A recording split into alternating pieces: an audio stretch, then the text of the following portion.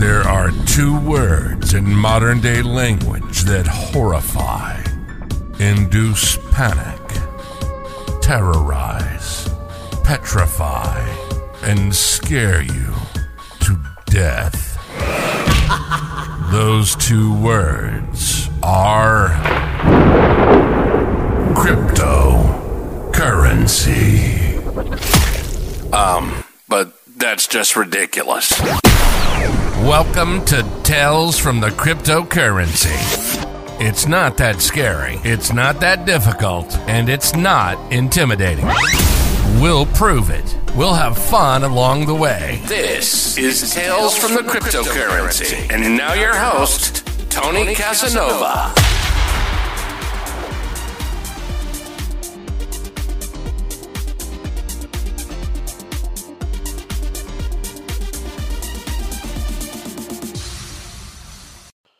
Hey, what's going on, all you crypto savages? Welcome to Tales from the Cryptocurrency, where I attempt to demystify cryptocurrency and take the horror out of Bitcoin and other altcoins. All right, guys, so the weekend basically played out pretty much as we expected it to. Bitcoin moved down to that 22,800 mark that we called for last week. And today, today is Monday the 27th. Of February, we are looking at Bitcoin. Basically, it's dumping. All right, so that's what's going on right now. Earlier in the day, we saw it start to take off for a little bit, but I knew that was a false move. That's like we didn't come out and say anything about it or anything of the sort, because the expected move for today is for Bitcoin to dump and get down to that 22,800 mark, okay? Now, throughout the process here, we've purchased at a couple of different points, and today's Monday, so you should have some dollar cost averaging money to put in there. So what we're going to look for is we're going to look for a lower low. We're going to look for 22,800. And then if it sustains that, okay, it could get even worse. If it sustains that, it can get down to 21,888, which is what I'm currently seeing, and I called that as the bottom last week. Okay, so why do we purchase? Like, if we know that the bottom is 21,888, then why do we purchase like in these stairs? Like, why do we purchase like at, for example, at 22.8? I said that's a springboard. 23.8 is a springboard, and now 21.8 is the bottom. So every time that we do that, though, what it is, it's a $1,000 move down. Okay, and the reason that you do that is because, well, you're protecting yourself against the evident, which is that the market can go the other way. We know that the marked move on the other side is 28,000, because that's what all the indicators are showing. The analytics, the indicators, the market volume, market pressure, momentum measured. If you measure all of that stuff, it says that Bitcoin's going to hit 28,000 very, very soon. So we know that the measured move is from 21,888 all the way to 28,000. So why do we purchase like when it was at 24, and we know that it's going to go, and especially after I've called it and I say, listen, it's going to go at 23,666. I said, listen, we're going to look at 22,800. So why didn't we wait for 22,800 just to go ahead and get in then, right? Save our money and get in then? Well, because the reason being is that that's not guaranteed. That's a measured move. That's what's playing out is what's been predicted to the downside. We also have predictions to the upside, okay? And the range that's in between that is where we're caught. So what we try to do is, in case the market breaks out, then you would have to wait. You'd have to wait until 28,000. And then at 28,000, you'd realize, oh, shit, the market's going to go to 30,000. And then you're going to get in. And then it's going to possibly go to 30,000. And then it's going to turn around and go the other way, right? So what we want to do is on the way down, we always want to be protected against the way up, because the way up is the money that we can actually lose once you know the top, right? So if you're at a point, if you're at 22,000 and you know it's going to go to 21,000, okay, and you have some money, you could either wait to 21,000, but what if right then and there some good news happens about cryptocurrency or whatever, and the market decides that it's going to take off? Well, you missed the move. You missed it. So the strategy is to buy dip, and then you'll hear people say you buy the dip and then you buy some more dip. That's what you do. And then you buy some more dip. That's what you keep doing, is you buy the dip at measured moves on the way out. And then when it turns around and starts heading in the other direction, then you start to capitalize on your caches of profit. Hey, at 22, I'm going to make money. The minute we hit 22, boom, I have a set of trades that gets profitable. Now, if we hit 23, I have a set of trades that's going to get profitable, and it's going to drag my first trades with it. And then if it hits 24, I have trades at 24 that are going to become profitable, and I'm dragging 2 other sets of trades with it.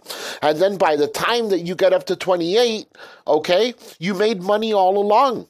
And then if you happen to miss that turnaround at 28, all of a sudden it's like down to 26, well, then you got out. You got out in that time. And now you're sitting in USDT.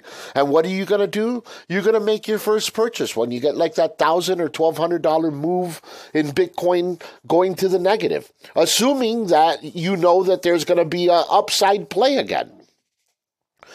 And how do you know that it's going to be an upside play? Well, as of right now, we know it's not the end of Bitcoin. So, and if it's not the end of Bitcoin, 22,000 is pretty close to the bottom of Bitcoin if you really think about what it's exponentially worth. So I don't want to hear from people that are like, you know, like when Bitcoin got to $60,000, everybody was like, oh, at 20,000, if I had only bought it at 20,000. Okay. And then what? At 24,000, it's no good? It's a stupid price? No, man. It's still a good price.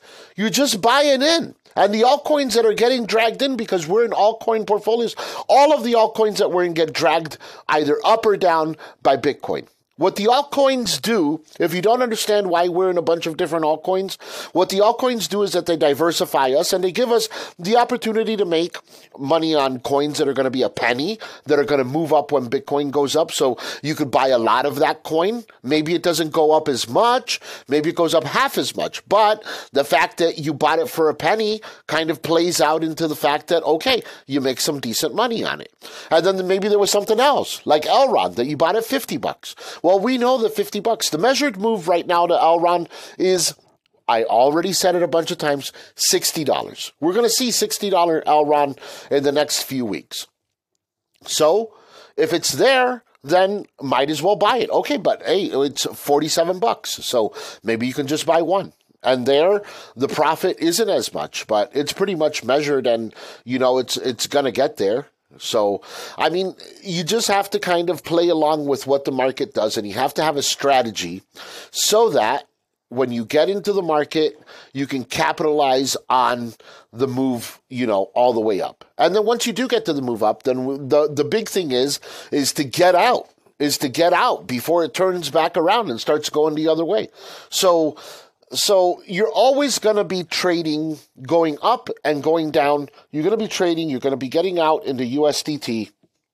And then you're going to be getting back in at different points. Or you'll be getting into different coins, okay? Different coins. This week, by the way, somebody had a really good question. They were like, hey, man, if I've got like some Bitcoin sitting in my wallet and all of a sudden it's in my self-custodial wallet, right? So you have it somewhere in your safety deposit box. You've got a Bitcoin. And you're like, you know what? I want to take that Bitcoin now. What I want to do is I want to trade it because it's worth a lot or whatever. I want to trade it for Ethereum so that I could stake the Ethereum. What's the best way to do that? Is the best way to send it to Coinbase, you know, and then like take it and trade it in there, convert it in Coinbase, and then send it, you know, back to your wallet? That's one way to do it. I don't think that's the best way to do it, but if I were to say what's probably the best way to do it when you're going from non-custodial, like from a self-custodial wallet, is to not send it ever to a decentralized exchange again. Okay? I'm sorry, is to never send it to a centralized exchange again. So, like, once you have your money off-chain, and it's Bitcoin that's sitting in your safety deposit box, in your wallet, laminated on a piece of paper, whatever it is, how in your Trezor or whatever, wherever you have that Bitcoin. Okay, if you ever want to trade it for Ethereum, you don't want to send it back to a centralized exchange.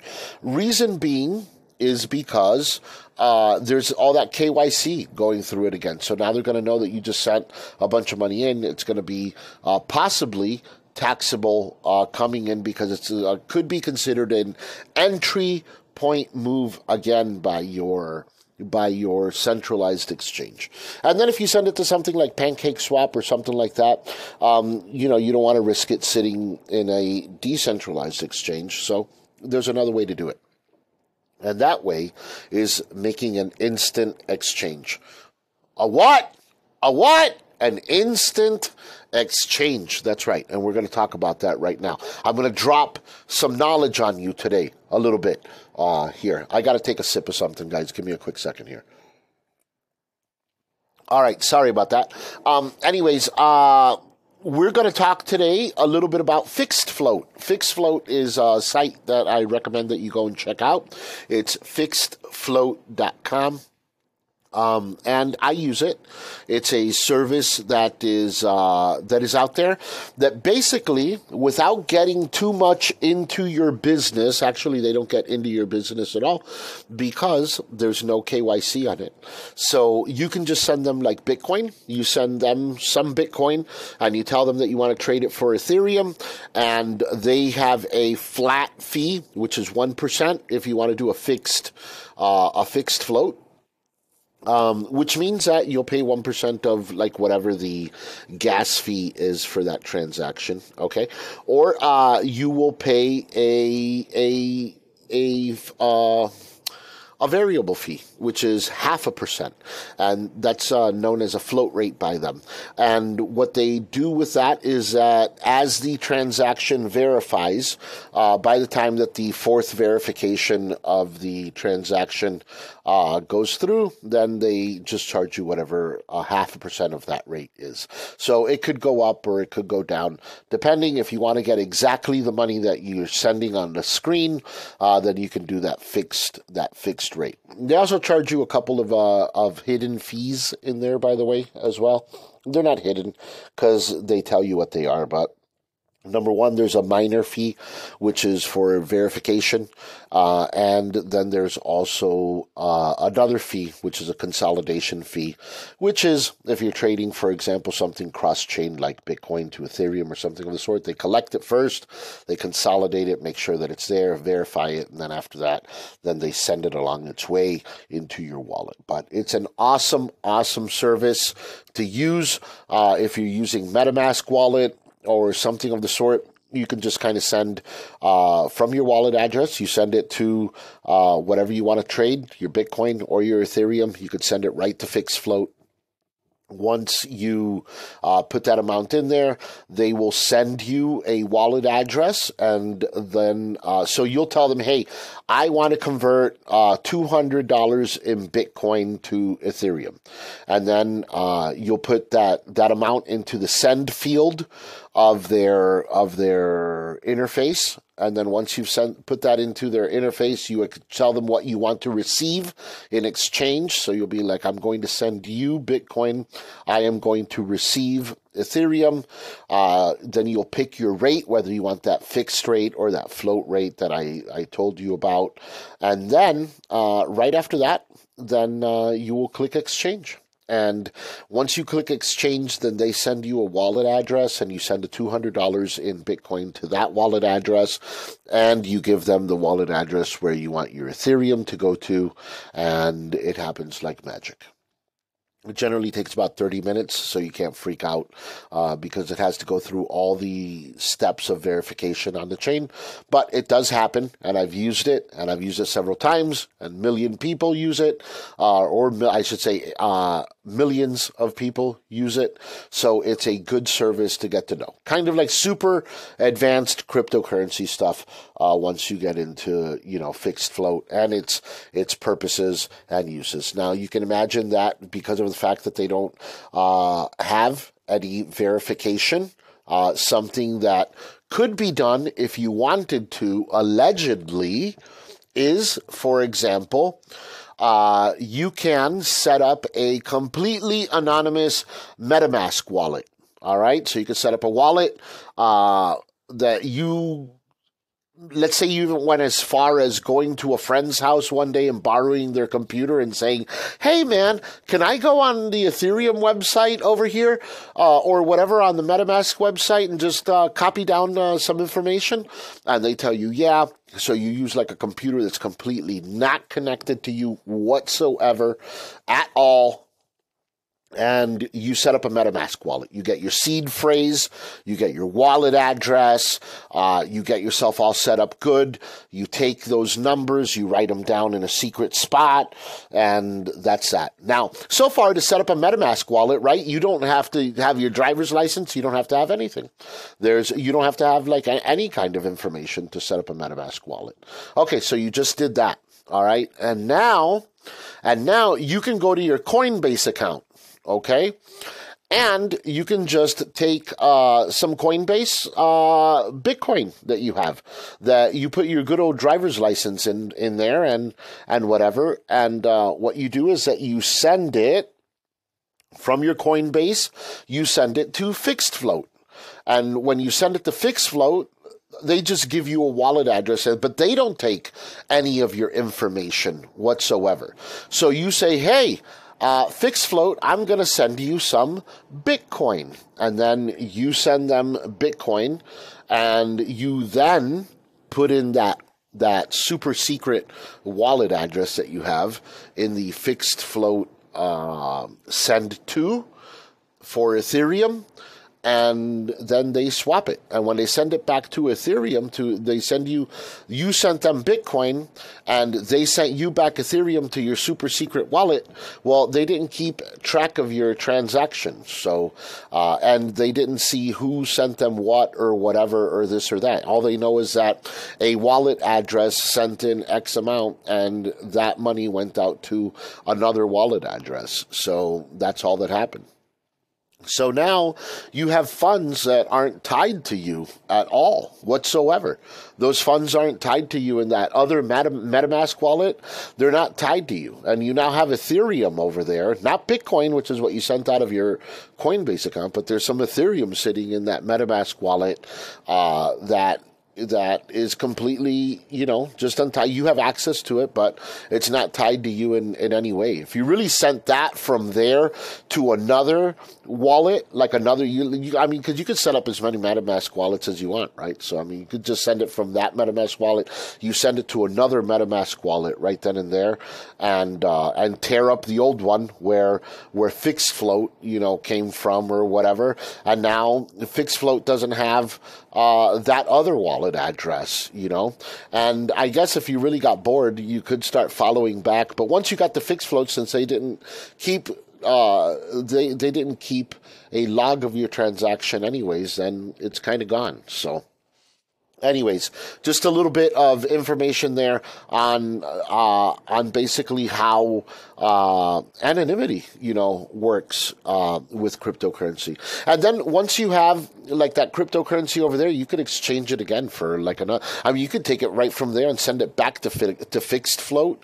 And if you do that a couple of times, there's absolutely no way that anybody could find where that cryptocurrency came from or where it went to. It just becomes lost. It's like cryptocurrency that's out there, and you just happen to know where it's at, and you are the custodian of it at all times. So Anyways, check it out.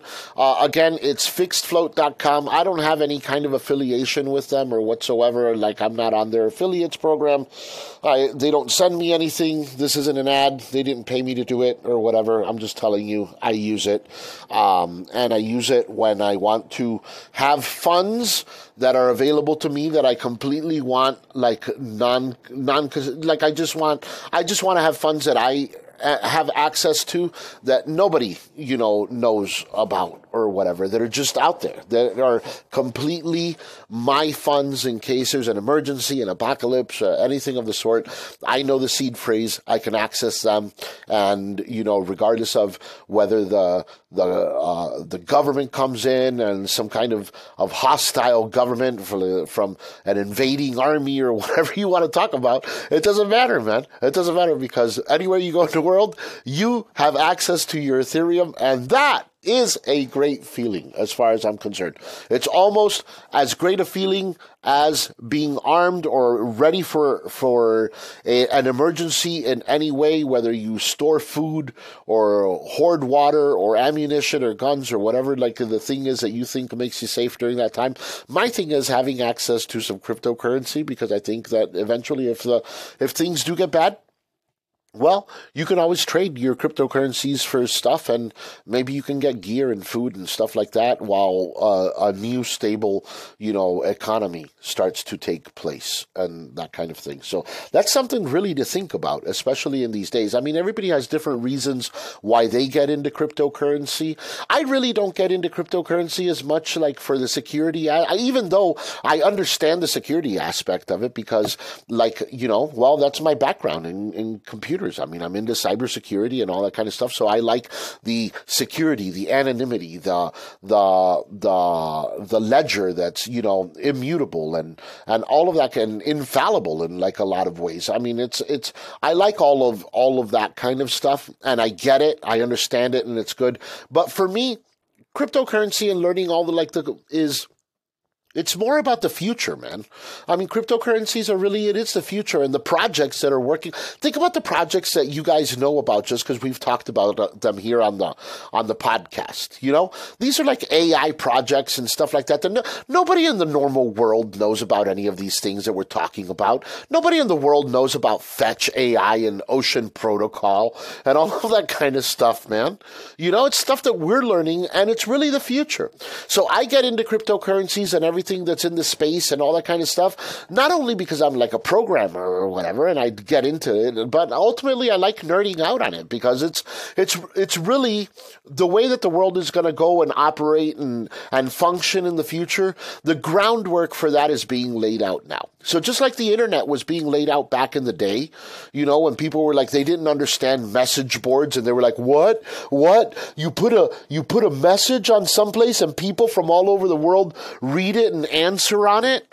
And that was a completely insane concept. And now, now you direct message with people all over the world, and it doesn't matter. You belong to groups with them, and I belong on Slack groups with people that are in India that I work and code with all the time. I've never seen them in person other than like their profile picture. I assume that's what they look like. My profile picture is like a dude in like a gray hood, so they probably just think that's what I look like. But, we work together. We literally work together. And not only that, but I know that like some of them have kids, and some of them know about my kids, because as you're working and programming and stuff, and you're on Slack or one of those social media platforms, and you're waiting for stuff to happen, you go back and forth. What do you like to do? You like to play cricket or whatever. You answer questions, boom, and before you know, you're in a conversation with somebody on the other side of the world. Which is very common now. Think about like Zoom and all that stuff that like we do, right? Well, a long time ago, this was unheard of. Well, now we're at the point with blockchain where it's like the unheard of stuff. Like this is the BBS boards of like the day past, and this is the games like Pong and stuff like that on the blockchain. But all that stuff is going to evolve very quickly into the future. So, and we're involved in it right now. And if we're working on the future, and the future is evolving, then you can bet that like eventually we're going to capitalize on the future. So That's what we're hedging our bets on, and that's at least why I'm involved in the cryptocurrency space. I'm involved in it to see the future unroll itself before my very eyes. Now, in there, yeah, I plan on making money and all kinds of things or whatever. But I mean, it's everybody has like why they get into the space, and everybody gets into the space for different reasons. If you're here only to capitalize on cryptocurrency or whatever, or this or that, well, you probably have some to learn about the space, because the space is basically about projects and what you're into and, and all that kind of stuff. And cryptocurrencies are going to be part of that, But it's not like Wall Street, where it's just like, hey, you buy into this cryptocurrency, and as the cryptocurrency grows, it'll be a big thing. Well, Bitcoin is kind of like that. Ethereum is kind of like that. But the other ones, you're buying into a lifestyle, a community, a something is what you're buying into, and you're betting that eventually is going to become super profitable for one reason or another, and that some of those profits are going to be funneled back to the holders of that cryptocurrency, which is like, the meta hedge concept. It's like as the company grows, the company makes money, and as the company makes money, it, injects liquidity, and as it injects more and more liquidity into the things, well then, the company makes money. And I mean, that's what we talk about when we do like the meta hedge stuff and stuff like that. So a lot of these projects that you get into, you have to know, what are they going to do, and what's the end game. That's why it makes no sense to buy coins like, Dogecoin. It's like, okay, what's the end game? What's it going to be used for? It's not going to be used for anything. It's just where people buy it and sell it. We buy it and sell it. We buy it and sell it. Okay, all right, that's great. Well, a lot of times you're going to get caught in the wrong end of that, It can, if Elon Musk says something like, well, we're only going to accept payments for Teslas in Dogecoin. Okay, all right, now we're talking about something. That could be something. Only for a little while, because eventually at the rate at which Doge is created, then the prices of Teslas would be devalued unless they came up with like a crazy burn rate for them. But even like that, even having something like that wouldn't be like the solution, to the tokenomics on Dogecoin. So ultimately, you need to find companies and you need to find projects that you get involved in that are going to be like, hey, it almost becomes like a dividend paying thing. If it's like, hey, this company is doing this and they're injecting liquidity, or liquidity is being created in this form or that form, or scarcity is being created because they already have tons of liquidity. Those are the things that make good cryptocurrency projects, which is what our portfolio is comprised of. Companies like that, companies that are going to scale, that are going to do things, that are eventually going to have cryptocurrencies that are worth lots of money for use case scenario within the platforms, and our portfolio is primed for that. But a lot of it has to do with whatever Bitcoin is going to do. So you're always at the discretion of whether Bitcoin goes up or down, because Bitcoin, unfortunately, is like the big thing in the market that holds, it's the big glue that holds everything together. It's the confidence of the market, which like right now, I talk about like that fear and greed index, right? The MetaHedge fear and greed index. And like right now, it's at an exact 50, which means that the market doesn't know which way it's going to go. So bad news for Bitcoin could dump the entire market. So, I mean, good news could get the entire thing going crazy. So that's why we hedge it as we hedge it, right? We get in slowly, you get in, and then as the market turns and goes in your favor, then you're already set. You have little caches of money. Boom, I'm going to collect this. Boom, I'm going to collect this. This can go profitable. I'm getting out here. I'm going there. I'm going to ride this.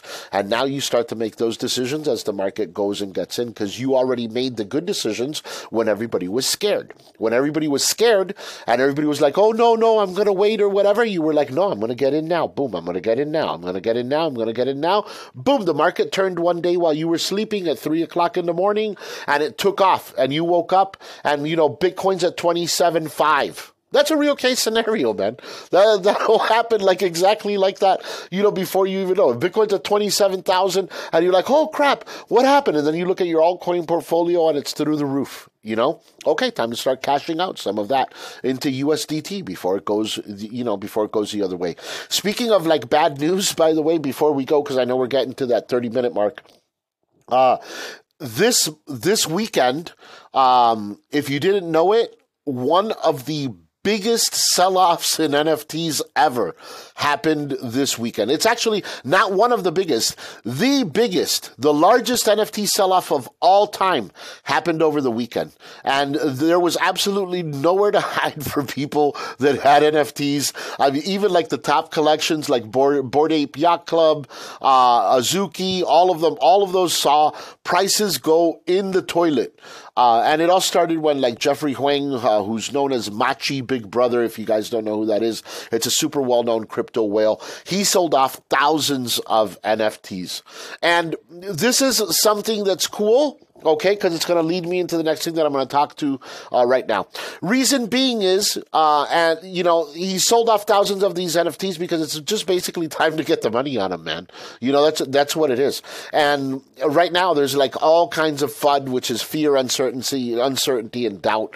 Like it's just going through the entire NFT industry. Everybody in NFTs is like, oh, NFTs aren't worth crap, and this and that, and all kinds of stuff, and this is why. And then like the entire market fell by like 10% on Saturday night, and I was watching it as it was going on, and it was just like full-blown panic. If you were like into it and like seeing what was going on Twitter and all that kind of stuff, people were like, what the hell is going on? The prices of all the NFTs are dropping, everything's dropping, and it's crazy or this or that. Let me tell you what's going on, guys. What's going on is that NFT technology is something fantastic, okay? But right now, if you look around the entire world, the world is on fire right now, okay? The entire world is on fire and the world is crashing. So if you're running around with the world in that condition and you're like, hey, who wants to buy a monkey picture? Listen, nobody wants your fucking monkey picture, man. Nobody wants your picture of your ape. Nobody wants nothing like that. They don't want to be a part of your collection. We've all been that route. NFTs now are going to get to the point where if they don't have a use case scenario, okay, for that NFT, if it's not actual, if it doesn't actually have, like, if it's not just a store of value, which is like what a lot of like these are, okay? You buy them, they're worth a certain amount of Ethereum. As, the price of Ethereum goes up, the price of the NFT goes up. If you're holding a lot of them, that's good. If you paid a lot in an NFT, it's a great way to consolidate. It's like one little picture that holds, a lot of cryptocurrency. Maybe it has some small use case scenario. It makes you a VIP in something or something of the sort along with it, but that's not the use case scenarios that we're talking about. We're talking about identification. All right, we're talking about rewards and charitable giving and stuff like that. These things are going to be great uses for NFTs in the future. Verifications of items, albums, music, intellectual property, all of these things verified by NFTs is definitely a way to go. Real world verifications for digital items, all of like these things, yes, real world ways of NFTs, and now we're getting to the point of it. But in the beginning, when people were like, man, I can make a thing that looks like a postage stamp and people will just buy it because they'll call it art, those days are coming to an end. All right? And they're coming to a complete end. That's like what's happening now. So nobody's going to give a crap about how much, you could just hold that much Ethereum. You don't have to have a monkey picture. And it's really not that cool if you really think about it, to display or whatever, or this or that. And if it makes you a part of a community, that's cool. But if you own the same Snoop Dogg, Bored Ape Yacht Club, and you're in there with Snoop Dogg or whatever, this or that, and he never talks to you, it's not worth it. It's just not worth it. That's what a lot of people thought. A lot of people bought these things as entrances to collections to get into influencers and access to them and all of that kind of stuff. And what basically happens is that along the way you realize, hey, I'm not getting out of the community what I thought I was going to get. And when that happens, well, boredom sets in. and all of that kind of stuff. So I'm going to come back in a little bit, and when I talk about the MetaHedge portion today, I'm going to cover only Legends. I'm going to cover that, and I'm going to talk about the use case scenario of NFTs in that space. And then you'll see how that greatly differs from some monkey pictures, or some camel pictures, or whatever. When I tell you what we're doing with Only Legends, you're going to be like, oh yeah, this is definitely going to be the NFT project of 2024. And we're going to cover it in detail as soon as I get back. This is Tales from the Cryptocurrency. And now we switch it up. From prices and news to altcoins from the crypt and what's new at MetaHedge. All right, and we are back from outer space. All right, guys. First of all, on the MetaHedge front, thank you to everybody that voted. We had an overwhelmingly positive response to our question. Our question was, are you happy with the direction in which MetaHedge is going? And all of you voted yes, so thank you very much. That also, more importantly than stroking our ego, gave us the opportunity to test our consensus protocol for voting in the future. So if you have not yet tested your vote, go and drop a Meta token. The one with the $, that is your governance token, partners. So this is specifically for partners only. You have to be a partner. You have to have the original token, which is the META $.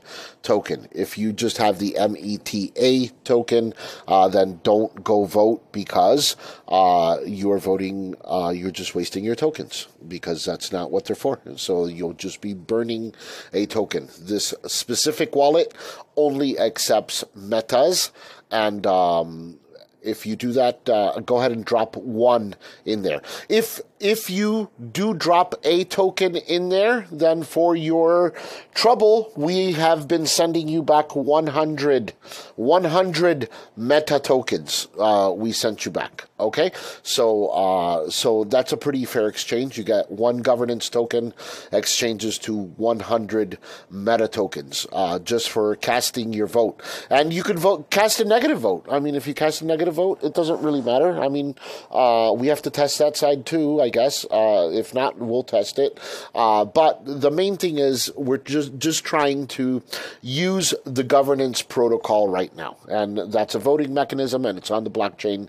And if you vote with your token, then eventually when we ask real questions, like, should we pay for this attorney to do this thing, or we have to pay for X license to do such and such, as we pay for those things or put those things up for vote, then you guys as partners will be able to vote on what we do, how we get the funds for that, and all of that other kind of stuff. Okay, whether we do round 2 funding or use the funding that we have, or everybody sends us back metas or whatever. I mean, like, eventually there'll be many things as you go to an ICO, believe it. We have a long list of things that will require partners to vote on. So that's why it's very, very important that we get this governance protocol under wraps and in place so that we can just move forward, man, with like other stuff already too. So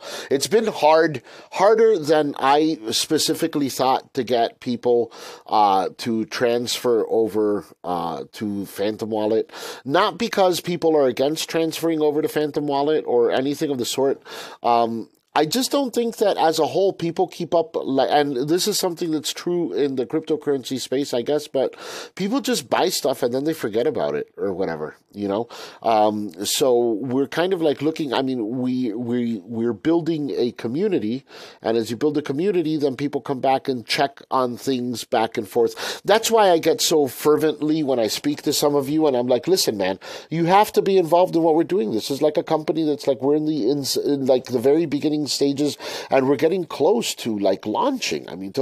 So it's like this is time for the partners to be paying attention to like what's going on. And you don't have to do a whole lot of stuff, but other than like really the voting, there's no move that has to be done. And the fact that we had to move everybody over to Phantom Wallet, not so much because our coin or whatever or this or that, but just because Slope Wallet is a security disaster right now. They've stopped patching and stopped updating it. We can't do it because the coin's about to be worth money, so we can't be over there. So we moved to a project that's being maintained and etc. while we at MetaHedge develop our own wallet. And then when we develop our own wallet, we'll never ever have to switch to another wallet again or anything like that because we're not at the disposal of other wallet entities, right? So like right now, MetaHedge has a project, and we develop things. I mean, part of like our project was we developed a token, we developed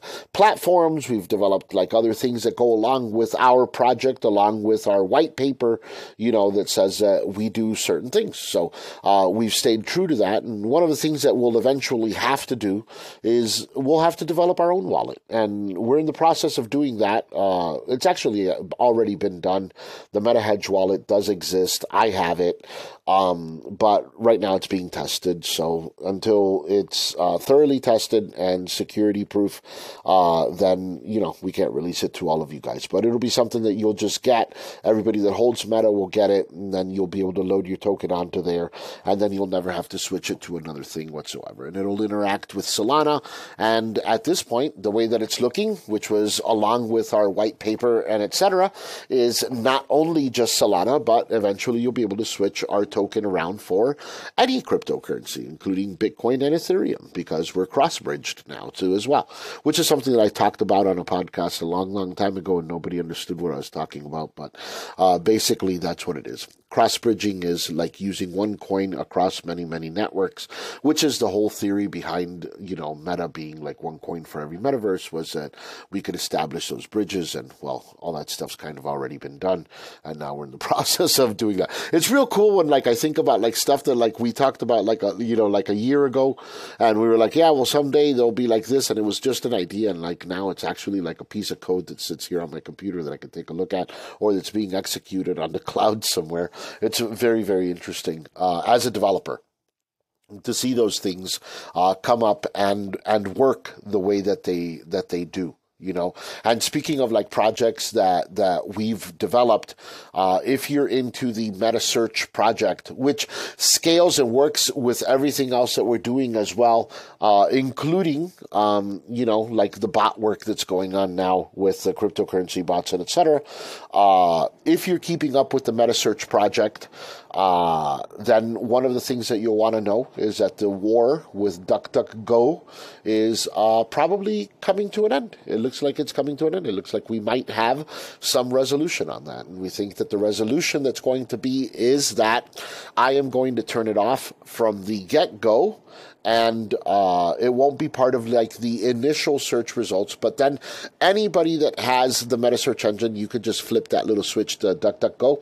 You could switch it on, and then as you switch it on, then you'll be able to get the DuckDuckGo results. So I just won't be able to include it in the initial results as we do, where we include the Google results and the Quant results and all the other results that we have on there. It'll just be something that you'll have to switch. So it looks like there's coming a resolution. I don't know if I'm like 100% like into it, whatever, this or that. So I'm kind of like thinking about it. But as of right now, it could be better than having like that red error signal blasted across the top of my search engine that says, we were denied access to DuckDuckGo. However, if you are using it, you do realize that like that red error at the top is only about DuckDuckGo. So all the other search engines are providing the many, many, many searches, search results that you're getting and are being aggregated for you through the search engine as we work on that. So anyway, so that's a cool thing. And once that DuckDuckGo issue is completely resolved, then there is no reason why we can't have MetaHedge NFTs that would provide you access to that ad-free tracking-free search service that provides specialized searches, including metaverse, very targeted metaverse searches, and not only that, but targeted searches in any field that you're at, from IT, science, law enforcement, anything of the sort. So, right? So, I mean, one of the things that will be coming to that is NFT verification. So, you'll have to hold MetaHedge NFT, of which a handful of you guys out there actually hold that MetaHedge NFT. It's the Smokey Joe NFT that was sent out, and it becomes a MetaHedge verification tool for the metaverse. And that handful of you guys, consider yourselves very lucky. You see, this is something that you purchased.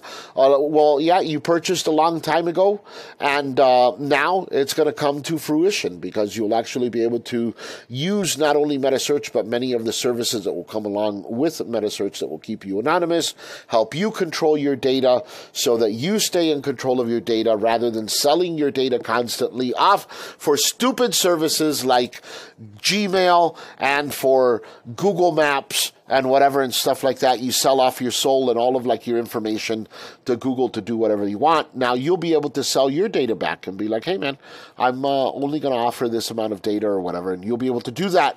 And that when you do sell your data off in the future, guess where the funds become accrued? If you're a smart person, you probably guessed it, and you're probably one of those handful of NFT holders that we have for the Smokey Joe NFT, but yeah, you guessed it. In the future, when you sell your data off and accrue your data in cryptocurrency, it'll be collected on that NFT that you have there, and that's how you'll be able to spend it. So that NFT will be linked to your MetaHedge wallet, and anything that you earn by watching ads, by providing location information, by using an email server that, pays you to send email because it has like an ad encased in it or whatever, rather than them tracking who and what you're sending to or whatever. Anytime that you do any of that kind of stuff, then you will get paid. You will get paid for using that service, and that money will go to your NFT, and your NFT will gain in value, and in essence, it will become your net worth on the internet. That's what we're working on. That's the future, baby, in MetaHedge. But as of right now, between now and like that very far future, which we're working on to, which is ruling the world, before we rule the world, we have very common things to do, and that's launching some of our platforms and etc., which we are getting ready to launch right now. So many of you have heard of the Only Legends platform, and I wanted to talk a little bit about that in extensive. Well, I didn't want to talk a little bit about that. I wanted to talk a lot about that today. So I'm going to cover the Only Legends platform, what it is. So first of all, many of you have heard of these partnerships and all this kind of stuff or whatever as we've gone through, because we posted, and a lot of this stuff is vague. Mostly not because we're trying to be vague or anything, but just because when you do a post, it's limited to a certain amount of characters, and generally not a lot of information gets handed out through there. So my goal is to bring you completely abreast of what it really is. So when we talk of a partnership between MetaHedge and Truly Grand Sports, which is a company that's on the other side of this, what MetaHedge has done is we've developed all of the technology. So all of the technology for the Only Legends platform has been developed by us, and that's both the back end and the front end, and the NFT and the blockchain and everything that goes along with it. Their token that goes along with it, everything is MetaHedge created. So that's the first thing that we've done, okay? And the reason that we took an interest in doing this is because this company, Truly Grand Sports, they're a promotion company to a great degree, but I consider them like a lot more, and they definitely are a lot more than that. But they're a company that's already well entrenched in the world of both collegiate and professional sports. Professional sports, what I've seen on their behalf and that kind of stuff is mostly related to combat sports.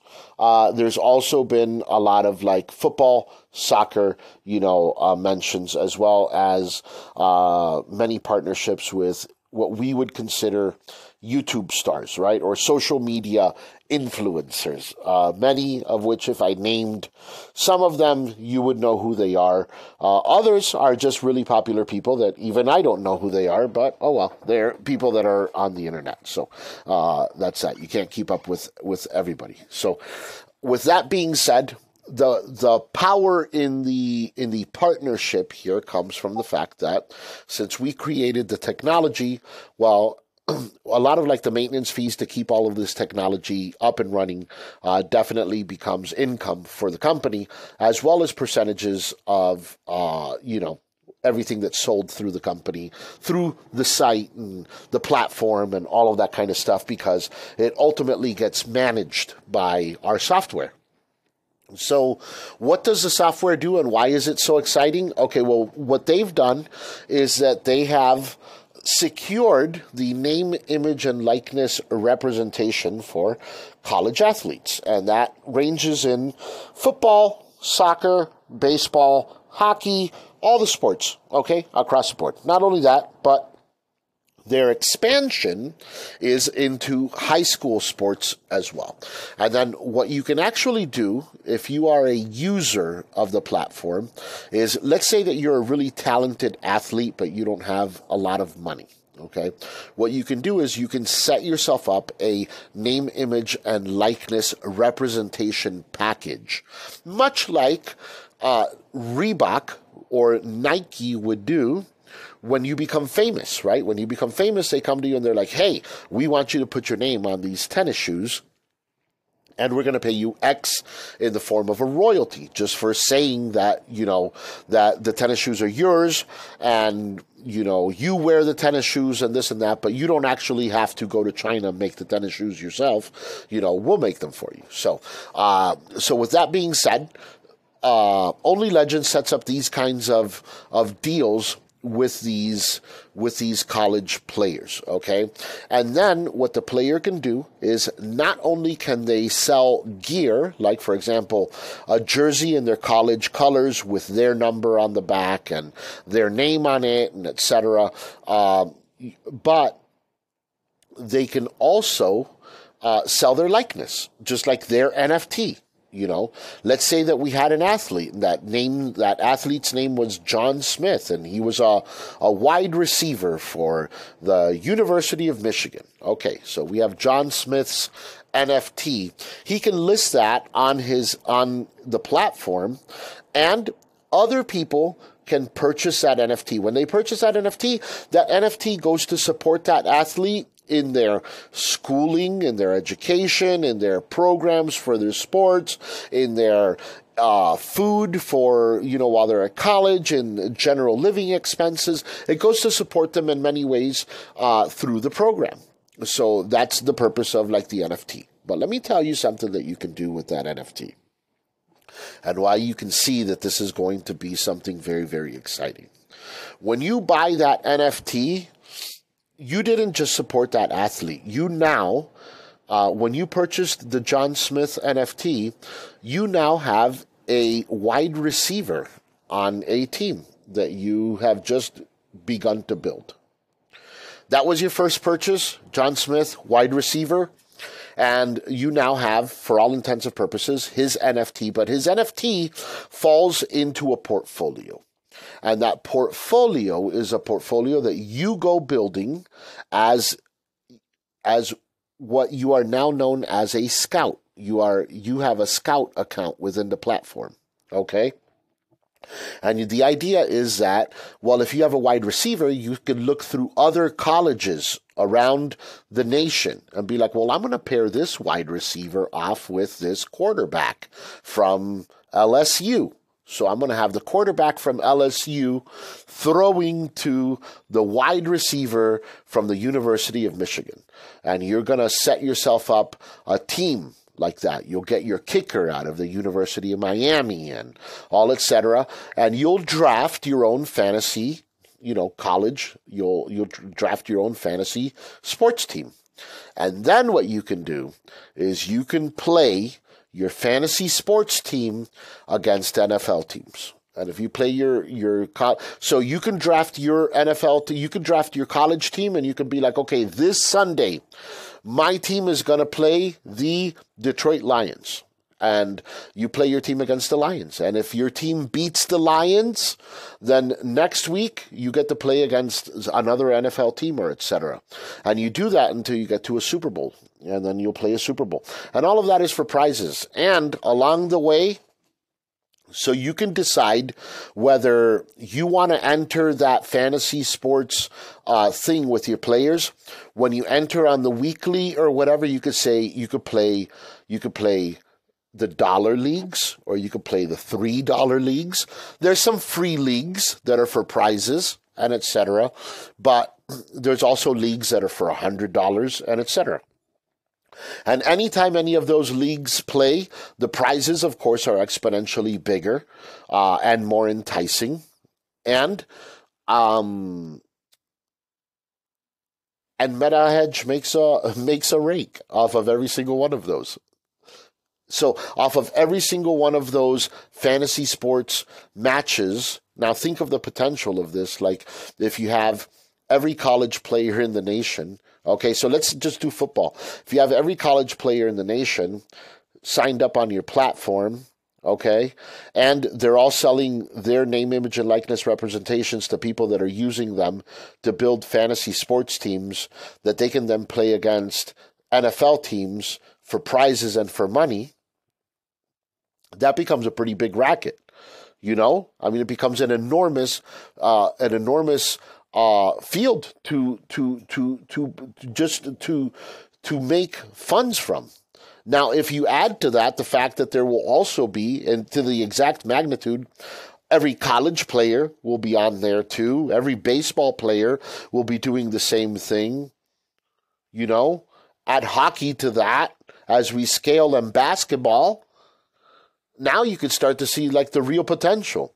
And if you start building fantasy sports teams of all of these, and not only that, but then we can have house contests that are set up by the house as well. And while we have you there, we have secured the ability to do sportsbook. So through another licensing agreement. So through another licensing agreement, we can actually do sportsbook. So you can, while you're doing your fantasy sports and watching, how all of that pans out and etc., you will also be able to go there and you will be able to set up at our affiliate. It'll be basically like an affiliate site.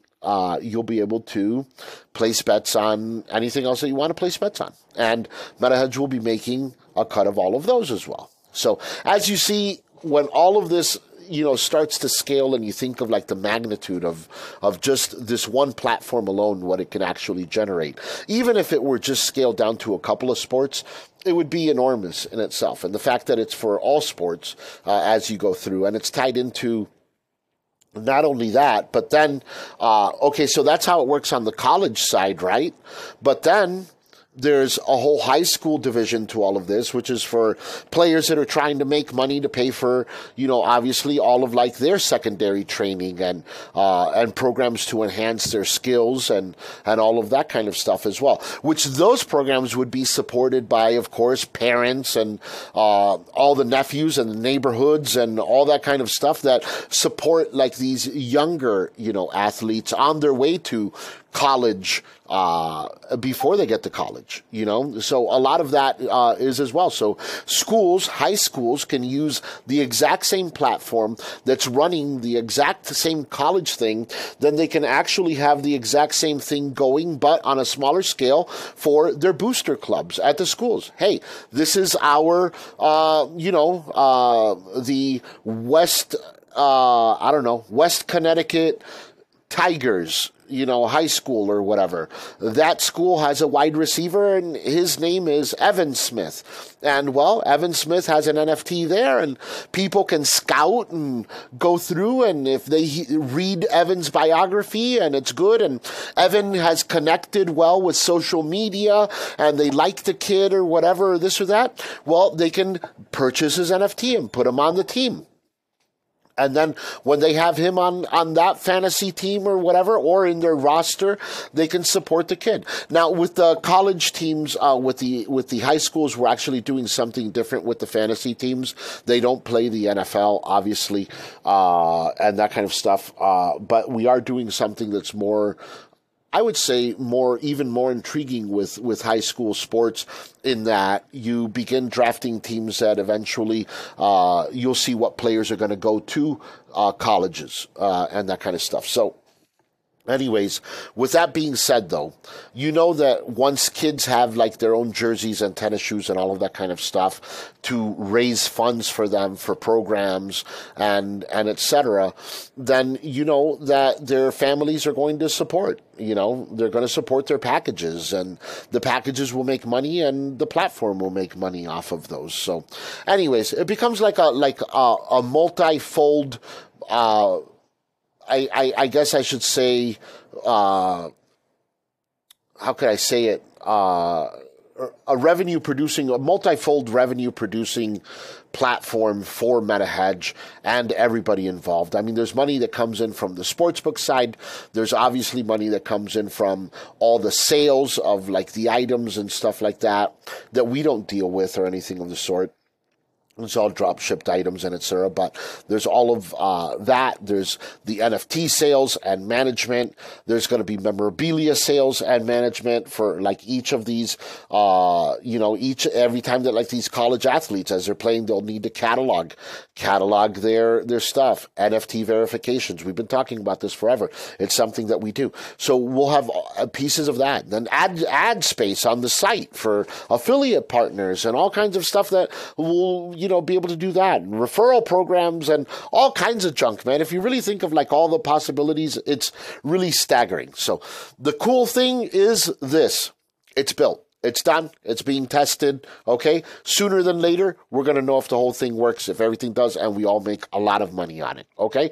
And then based on that, just on that information alone, just with that platform, not to mention that there's 5 other platforms that are very similar to what we're launching in different other niches. But anyways, this is something that's already on the books. It's getting ready. It'll be launched. There'll be a party, I imagine, and all kinds of stuff when this is done very soon. And it's coming. Okay. We're going to be able to gauge a lot of things by what this platform does. Okay. So in addition to all the other exciting stuff, this is something that we're going to be able to add when we go off and become, on the decentralized exchange and just offer our ICO out. We'll be able to say, hey, this is part of what we're doing, and this part generates a ton of income. And hopefully by then we'll also have a couple of other things that generate tons of income, and we'll have the community, which is getting strong because you guys are making the effort to grow the community. So what I want you guys to do right now, which is like an effort of like me posting a lot of like the bots moves and stuff like that over the weekend, has been, over like the last few weeks, has been to try to get a little bit more growth in our community, just by people following and stuff to see like what's going on. And we have sparked a lot of interest in like, hey, what's going on with that company, and what are some of like the cool things that are happening there. So with that being said, what we would like you to do is please just share the information. Share information with everybody. Share the podcast. Share, links to MetaHedge. Share information with your friends. Share tokens. If you want to send tokens to friends because it'll get like in or whatever, talk to me, because like right now, really, there's a bunch of people that look like we're going to have to close out. Like we're extending it another couple of weeks. But then after that, I can't hold off. Guys, I just want to get to the point where we're on exchanges imagine, like everybody's making tons of money off of this thing, you know? So right now there's really, in essence, some partners that are kind of holding us back a little bit, but we can get above and beyond those guys by just not needing them anymore. And if we don't need them anymore, because we grew the community with active members of the community and people that are interested in like the project and what's going on, and they want to take things and go to the moon and they want to do something fun, then we can build a community of that as well, you know, where we all learn a lot about cryptocurrency in general, and we have our project and we have our things and we have our white paper and everything that we've been involved in over the year together and that kind of stuff, and we can continue to move that in the right direction, you know, and we can just kind of leave the stale people, you know, behind, and as we continue to grow, and then if they catch up to us, okay, they caught up to us, but we can't try to drag people along with us that just aren't going to be there. Okay, so just right now, the best thing that you could do is share the information, share, like, everything that you can share. I really, really appreciate it. Okay, I'm not trying to just grow the podcast to hear myself talk. I'm really trying to grow the podcast so that other people get to see what we're doing. They learn about our project, to see that it's cool. It's a great entry-level project with a lot of support and a lot of like actual education that goes along with it as we go along. So, and we're in the stage where people can still, you know, kind of like tag along and do something with it. So let's go along there. All right, guys, it's been 29 minutes and I've been talking about nothing but MetaHedge, okay, right now. So I didn't get a chance to cover the altcoin from the crypt this week, but I am going to tell you in the next 2 minutes a little bit about it. And what I wanted to talk about, and I will talk about in the next podcast, is going to be Arbitrum. Okay, now Arbitrum is not a coin in itself. Okay, it's a layer 2 blockchain. All right, and basically it kicked Ethereum's ass this weekend, which is why I wanted to talk about it. They did about 100,000 more transactions than Ethereum this weekend alone, and it's mostly because Arbitrum is starting to become a really interesting project. And there are a couple of ways that we can go long on Arbitrum, so I want to speak about those. And those are through GMX and DPX, okay? So basically, I'm just going to give you in a nutshell real quick. Arbitrum is a blockchain, and it just had this thing called the Nitro upgrade, which has led to a bunch of increased activity on their Ethereum Layer 2 solution, which is what they are. Now, Arbitrum doesn't have its own token yet, okay, but 2 of its native protocols are going to serve as a substitutes for traders looking to get in on Arbitrum right now.